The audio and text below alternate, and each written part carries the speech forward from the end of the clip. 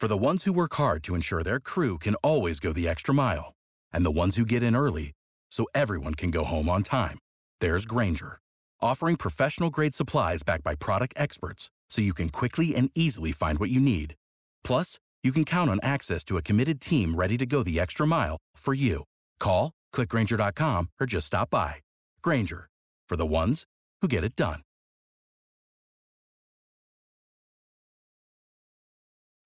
Hi, everybody. Welcome to the Blake Street Irregulars, your local Colorado Rockies podcast, brought to you by Mile High Sports. My name is Sean Drotar. With me today, Casey Light, and our podcast brought to you, as always, by Tap 14. Tap 14 at 1920 Blake Street, just a couple steps away from the Coors Field home plate entrance. Be baseball season sooner than you know, and even while the winter rolls around, it's still the place for you to go. The rooftop beer garden is open all year round, heated. The 70 Colorado draft beers, 100 Colorado distilled spirits, and terrific rotating seasonal menu are there for you 12 months a year, all year round. Summer, winter, you've got it. Tap 14 is your place to go. Check them out at tap14.com. Spell it out, tap14.com. With me, as I mentioned, Casey Light. Casey, you've pitched in your life. You pitched back in college, and we've watched the Colorado Rockies try to struggle with pitching forever. It seemed like last year they were getting some traction in their bullpen, and now, as we record this in December, the Colorado Rockies have signed Bryan Shaw away from the Indians, and then they have re-signed Jake McGee, giving them a pretty impressive righty-lefty tandem and setup. If they don't get another closer, though, do you feel comfortable with that? Well, that was the big concern coming out of 2017, is if you look at the four guys who really contributed the most in that bullpen, which was a big surprise. And Bud Black was speaking at winter meetings on Monday. He talked about, meeting and exceeding expectations for this club. And, he felt like he really met expectations offensively for what this club did. I mean, you always expect offense coming out of the Colorado Rockies, especially playing half their games at Coors Field. But he felt like the club really exceeded expectations, both on the starting pitching side with those rookie starters that we saw so many great things from that we can really look forward to in the years to come, but also on the back end of that bullpen. And if you look at that bullpen in 2017 that helped lead them to their first playoff appearance since 2009, it was four guys, in my opinion, that really buoyed that bullpen. It was Chris Russin, who kind of served that flex role, the long relief, the do-anything jack-of-all-trades guy. It was Greg Holland, who obviously went on to tie a franchise record in saves with 41 and win NL Comeback Player of the Year. Just a phenomenal year from Greg Holland, who's out there as a free agent. It was Jake McGee, who really took a big step forward from what we saw from him in 2016 compared to 2017, who was also a free agent. And you mentioned, obviously he's coming back. And then Pat Neshek, who they signed at the trade deadline, who really buoyed the back end and really shored things up. He went ahead and signed with Philadelphia. So three of those four guys were free agents, with Russin being the only one that was locked up under team control. And the concern was, what are they going to do with those other three? Well, we've just found out this morning that Jake McGee is coming back. I really like that move. Obviously, we know that Pat Neshek has moved on to the Phillies, going back to a place where he started last season and came over midseason. Obviously, he loves it there, has family and home there. So that wasn't too big of a surprise. That question mark, though, remains, what are they doing at the back end? Obviously, the replacement for Bryan Shaw with Neshek, to me, is a big step up. I agree. That's a big upgrade. I think that is a huge upgrade, and we'll go into more details about Shaw here momentarily. But the big question is, are they going to make another splashy move, try and re-sign Holland again, which we know his price tag is going to be very high, or do they go after a guy like Wade Davis, who is out there and available, but also going to come at a high price tag? Or do they think between Shaw and McGee, one of those two might be their closer? That's the still to be determined for Jeff Bridich's master plan heading into 2018. Jake McGee, of course, he closed for a little bit for the Rockies. It didn't work out. He was really better as a setup guy here in Colorado. He was a very effective closer in Tampa Bay previously. And in Shaw's case, really has never been a closer. Had 3 saves last year. Obviously, he can do it in a pinch, but he's never really had that role. To my mind, when I looked at the Chris Iannetta signing, and some of that also ties in, and the money spent on Iannetta tells me that the priority may very well be in the back end of the bullpen. 100%. We heard about Davis coming in. We heard about guys like Brandon Kinsler. We heard about other relievers they might get into. And they still have been having consistent conversations with Greg Holland. That's not closed. That door is not closed yet. But we didn't know anything about Bryan Shaw until they just signed him. Yeah, there weren't reports that they were discussing, just all of a sudden, bam. So that tells me that it is a priority, and I think they are going to try to go get a closer, someone that will actually give them that kind of back end that you saw with the Indians, with Bryan Shaw being part of it, with Andrew Miller and with Cody Allen, and then what you saw with the Royals the year before that, with Wade Davis, with Greg Holland at one point too. So I think that's what they're trying to build, and I think it makes sense because when you look at the teams that have been successful, that are not big budget type of teams where it's not the Yankees or the Dodgers that can spend money left and right on position players, that's been the best way to do it. Shorten the game. And we've seen it successful in markets like Kansas City and Cleveland, which are pretty similar in really all respects to Colorado. Yeah, the thing that's interesting to me also when you look at the makeup of the Rockies bullpen is that there's two what I would call wild card pitchers in there, and those being Mike Dunn and Scott Oberg from respective sides. They relied very heavily on Oberg last year. Now, a lot of times that was in kind of question mark situations. It was the game seemed like it was starting to slide a little bit out of control. So let's see if Scott Oberg can keep us within striking distance for this very potent offense. He is still under team control for a stretch, but what I liked about Oberg down the stretch was he got better as the year went on. So many times with Rockies relievers, we see them tend to unravel as the year goes on. And the same with Mike Dunn. Mike Dunn in his first year in Colorado was very up and down. Early on in the season, he kind of worked himself out of a 7th or 8th inning role, which is really, I think, what the Rockies wanted to see him embrace. And he proved that he wasn't that guy, at least early on in the season, but he did have some very quality outings and get some important outs for them late in the year.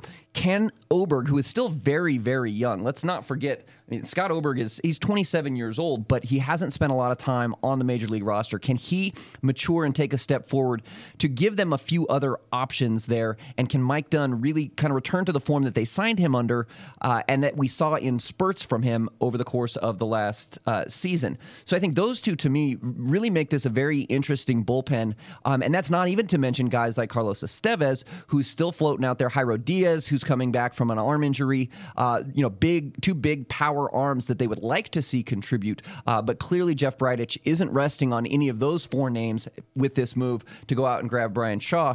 The thing that I love about Shaw, and this has been my concern with Greg Holland, and you and I have had this conversation offline several times, but my big concern with Holland was they really worked him hard. I mean, they rode him very, very heavily during the first part of the season. We're talking this first time back after having Tommy John surgery. Exactly. And the scary part about Holland is that he relies so heavily on that slider. Now, when that slider is on, it is one of the great pitches in the game.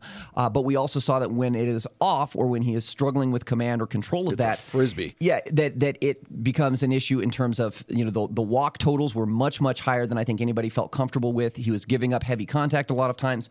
And one of the things that's so encouraging about bringing in Shaw is that he is a cutter pitcher predominantly. He throws his cutter almost 88% of the time. He's coming in with the heat.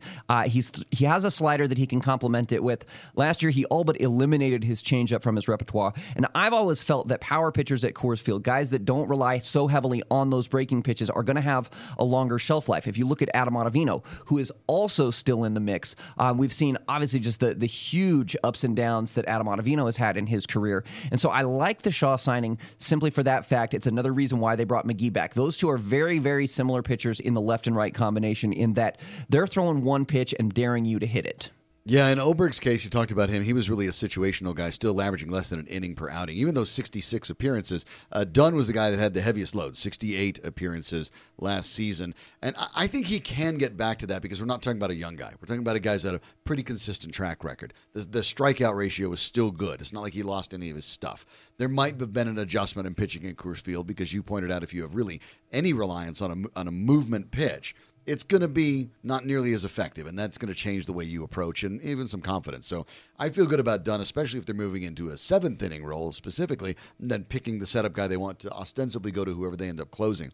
The other part of the bullpen that I find very fascinating is we look at the starting rotation, and we think of all the young guys in the starting rotation. Well, if Chad Bettis returns fully to health and can perform well, if Tyler Anderson does that as well, we're looking at some of these guys that were in the rotation for a lot of the year that don't have a spot now. So could Antonio Senzatella move to the pen, a guy that brings some a bunch where of variety he spent of pitches. half of last season. Right, Let's not forget. exactly.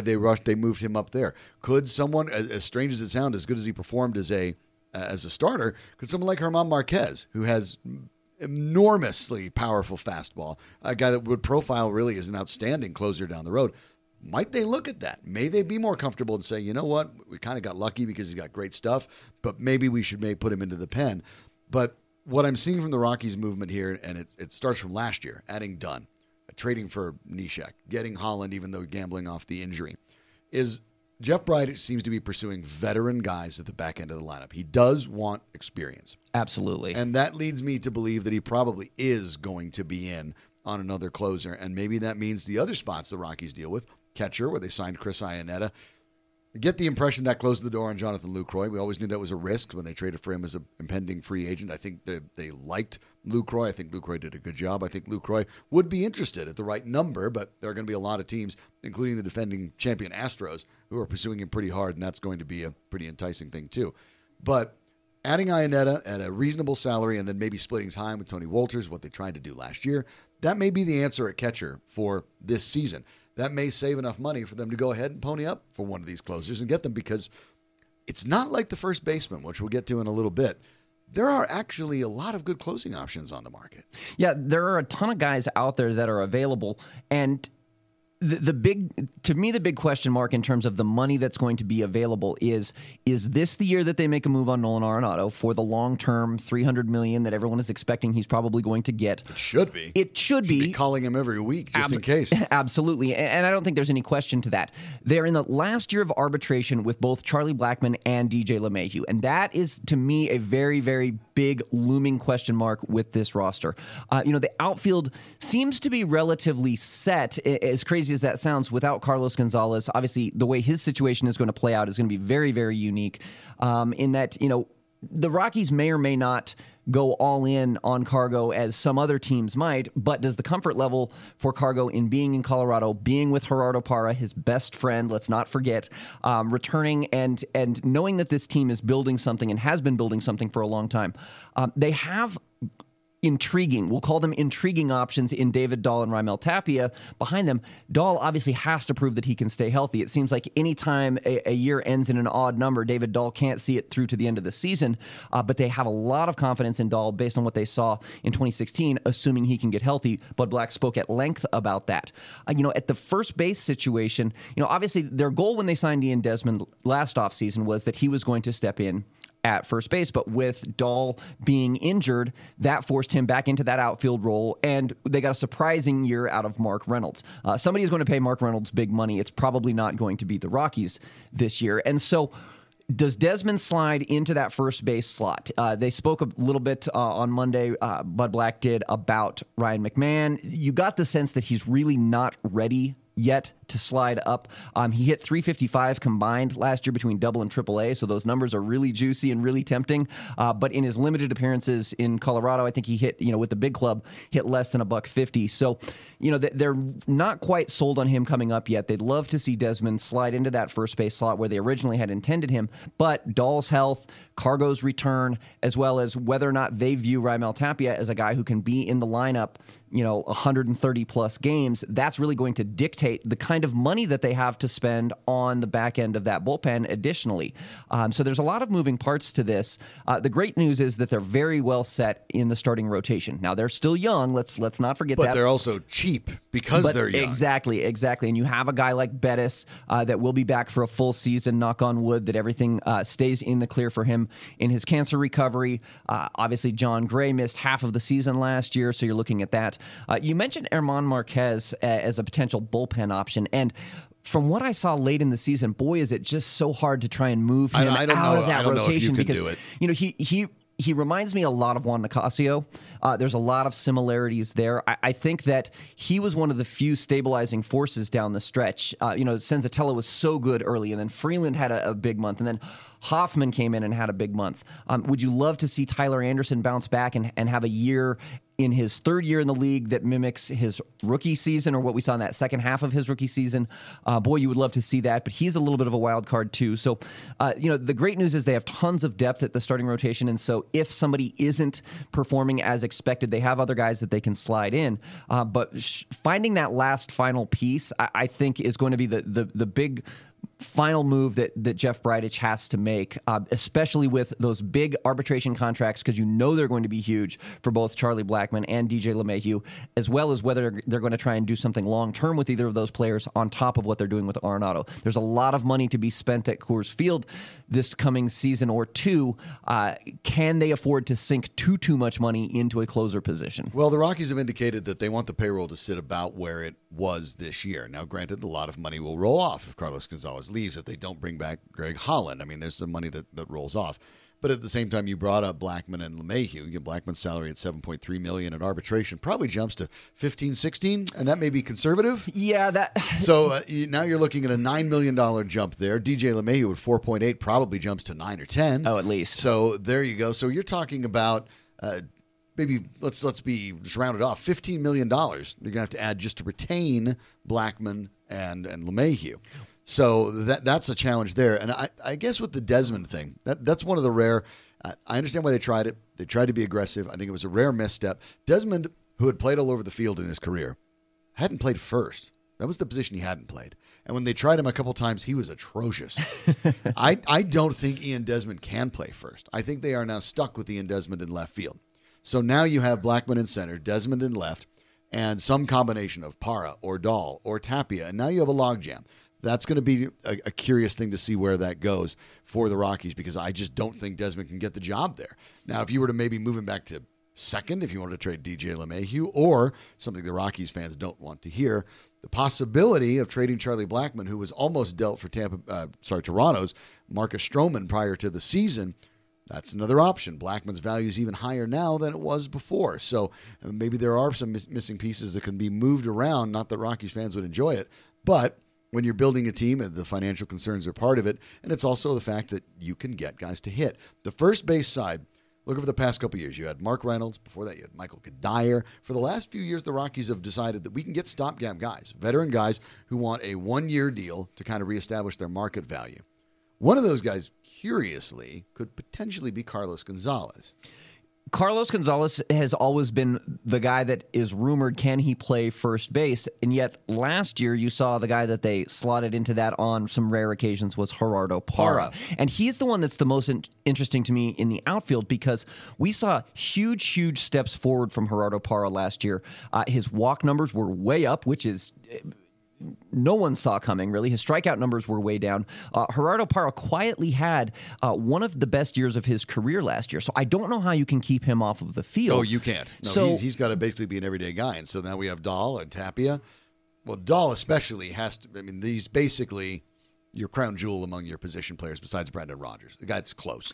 And so if Dahl is the guy, you have to find a way to play him. But where? If Desmond can't do it, But do you really want Gerardo Parra to be your first baseman? Well, and that's the question is, do you want Gerardo Parra or do you want Ian Desmond? Because you mentioned before that you feel very strongly that Desmond is incapable of playing the position.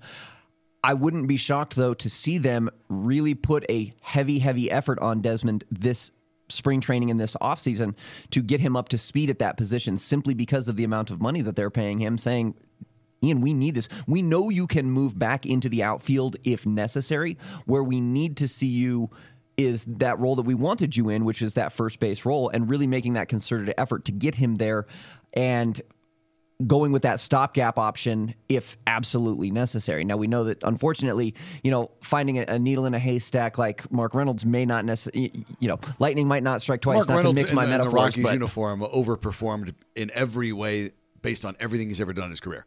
Was basically a better hitter than he ever was, more selective than he ever was, a better fielder than he ever was. So you really can't expect to catch that lightning in the bottle. One of the players that's been discussed as a possibility is Jay Bruce out of Cincinnati. Jay Bruce has played a little bit of first base, not renowned at it, but played, and of course, a right fielder, and has a tremendous amount of thump. Because if there's one thing you could make the argument at, if you move away from Carlos Gonzalez, who had a bad year, your power is coming from Charlie Blackmon, who is developing it sort of late in his career, but to presume he's going to duplicate that is probably unrealistic. And Nolan Arenado, you're now losing power in Iannetta because he's a hitter whose career numbers are roughly in the 230s, high 230s. So offensively, there is a bit of a concern that the Rockies could lose a little bit of ground offensively, especially because Reynolds overperformed at such a high level. They can get it from Trevor Story, but he's not a high average guy. You do wonder if there needs to be another bat with power in this lineup to complete everything. The problem with Jay Bruce is he's an unrestricted free agent at this point. He's 31 years old heading into this season, and so he's a perennial 30 home run guy. Yeah, and so costs he's money. Yeah, exactly. He made $13 million last year with Cleveland, 12.5 the year before that with the Mets, $12 million. So he's going to be in that mid to high teens range because you're going to see that number probably climb just a little bit, just given the success that he had in Cleveland and the success that team had on the whole. And so again, who are you going to pay becomes the question. Are you going to, again, if we see Charlie Blackmon's numbers climb up into those high teens, if we see DJ LeMahieu's numbers move up into the 10-plus range, again, all of this to me starts leaning more and more towards we're going to ride out what we have with Nolan this year, which is a scary prospect to some, but trying to strike a mega deal with Nolan for this year could be very difficult if you've got that many guys on your roster that are in the double-digit millions, the 10-plus range, all making that kind of money. It's going to be very hard to get Nolan Arenado signed to a long-term deal, regardless, because he's been so consistent. It isn't as he had up and down; he's consistently had up seasons, and so the odds are he's going to probably try to take that, unless it's a deal that blows him away, probably take it all the way to free agency and then just go to the open market and see if the Yankees and Red Sox want to fight over who wants to give him $300 million. But let me play devil's advocate. It's a nightmare scenario for Rockies fans. I know that. But we're looking over in the AL East where the Yankees added Mike Stanton. I suspect that the Red Sox are about to dramatically overpay for somebody because they need to match that arms race out there. But the word is the Baltimore Orioles may very well, in the end, be trading Manny Machado. Yes. Who basically is Nolan Arenado of the AL. Yes. In age, in ability, just everything. And they're doing it because they understand the money that's going to be required. They may not be able to do it. They know they're in a division with big spending teams. Well, the Rockies have the Dodgers and the Giants, who are willing now to really open up the piggy bank to try to get better. Is there a scenario where you could imagine that maybe the best situation for the Rockies is getting an ungodly haul for Nolan Arenado while he still has multiple years under contract? Well, the interesting thing about Machado that I've seen of late coming out of winter meetings is that he is desiring a move back to shortstop. And so there's an option there for a couple of different teams to make a play on him. You're right that could be a big play for the Colorado Rockies. Yes, you're right. It would be a massive haul for Nolan Arenado. I don't know that they can handle the backlash from fans if they make that move. I think so much of it will depend on what ends up happening this season. And it's the communication that happens between the agent. We're not privy to those conversations. The catch is if Arenado is bent on getting a Mike Trout level contract, which he may very well be able to justify in another year. Absolutely. So that Rockies may just say, look, we can't pay a $400 million contract. We just can't. That's beyond what we can do. That would actually be a bad decision if you want to keep an entire team together, that this may have to be the choice. And if that's the case, you maybe want to pull that Band-Aid off sooner rather than later. You saw David Price when David Price was moved to Detroit from Tampa. And they did that with 2 years left on his contract because they wanted to maximize the return for David Price. When Detroit decided they wanted to move on, they waited. And then they didn't have a lot of leverage because now you're dealing with a guy that's not going to be under contract for very long. And they didn't get as good a return back. So for the Rockies, this is an unfortunate thing they probably have to consider in the back of their minds on what happens if these discussions aren't going where we want them to go. Do they believe they can bridge the gap over the next 12 to 18 months? Or do they realize that this guy is going to make just far too much money that we can realistically ever do it? Well, I think you will get indications of how that will play out based on what happens with Charlie Blackmon this offseason. The deal that he's offered by the Rockies will tell a lot. Yeah, absolutely. Because Charlie Blackmon is essentially 1 year ahead of Nolan Arenado on schedule. Nolan, after 2018, has one remaining year of arbitration. Obviously, they would not want to enter into an arbitration situation with Nolan in 2019, but it doesn't mean that it's outside of the realm. But like you said, that value is probably not going to be much higher than it will be. I mean, we're presuming that right now, we're presuming that he'll have another huge year next year, another big year, consistent year. I mean, really, when you say huge year for Nolan Arenado, you just mean a year for Nolan Arenado at this point. They've all been about the same. But Charlie Blackmon is right now where Nolan Arenado will be at this time next year. And so I think we'll get a pretty big indicator as to what their hand is going to look like based on what they do with Charlie Blackmon. That being said, obviously Nolan is several years younger. Charlie Blackmon coming up much later in this process, having gone through the college experience, whereas Nolan came straight out of high school. But that to me is going to be the big indicator. If they make a move, like you said, maybe they do make a trade for Charlie Blackmon. Okay, now we're going to start socking away money and really put everything that we've got into Nolan. If it's nope, we're going to go to arbitration with Charlie. We're going to see how this plays out and see if we can't go out and steal a division title and make another run into the playoffs here in 2018 and cash out. It might be a situation like that. I know Rockies fans don't want to hear that, but that's kind of the situation that it's looking like we're heading towards. They've said, for the last 3-4 years that 2018 is their year. They got a little bit of an advance on that in 2017, thanks to some surprising performances by those rookies, that strong bullpen that we talked about, and Bud Black just being Bud Black. But really, 2018 is the year that they're pushing their chips to the center of the table.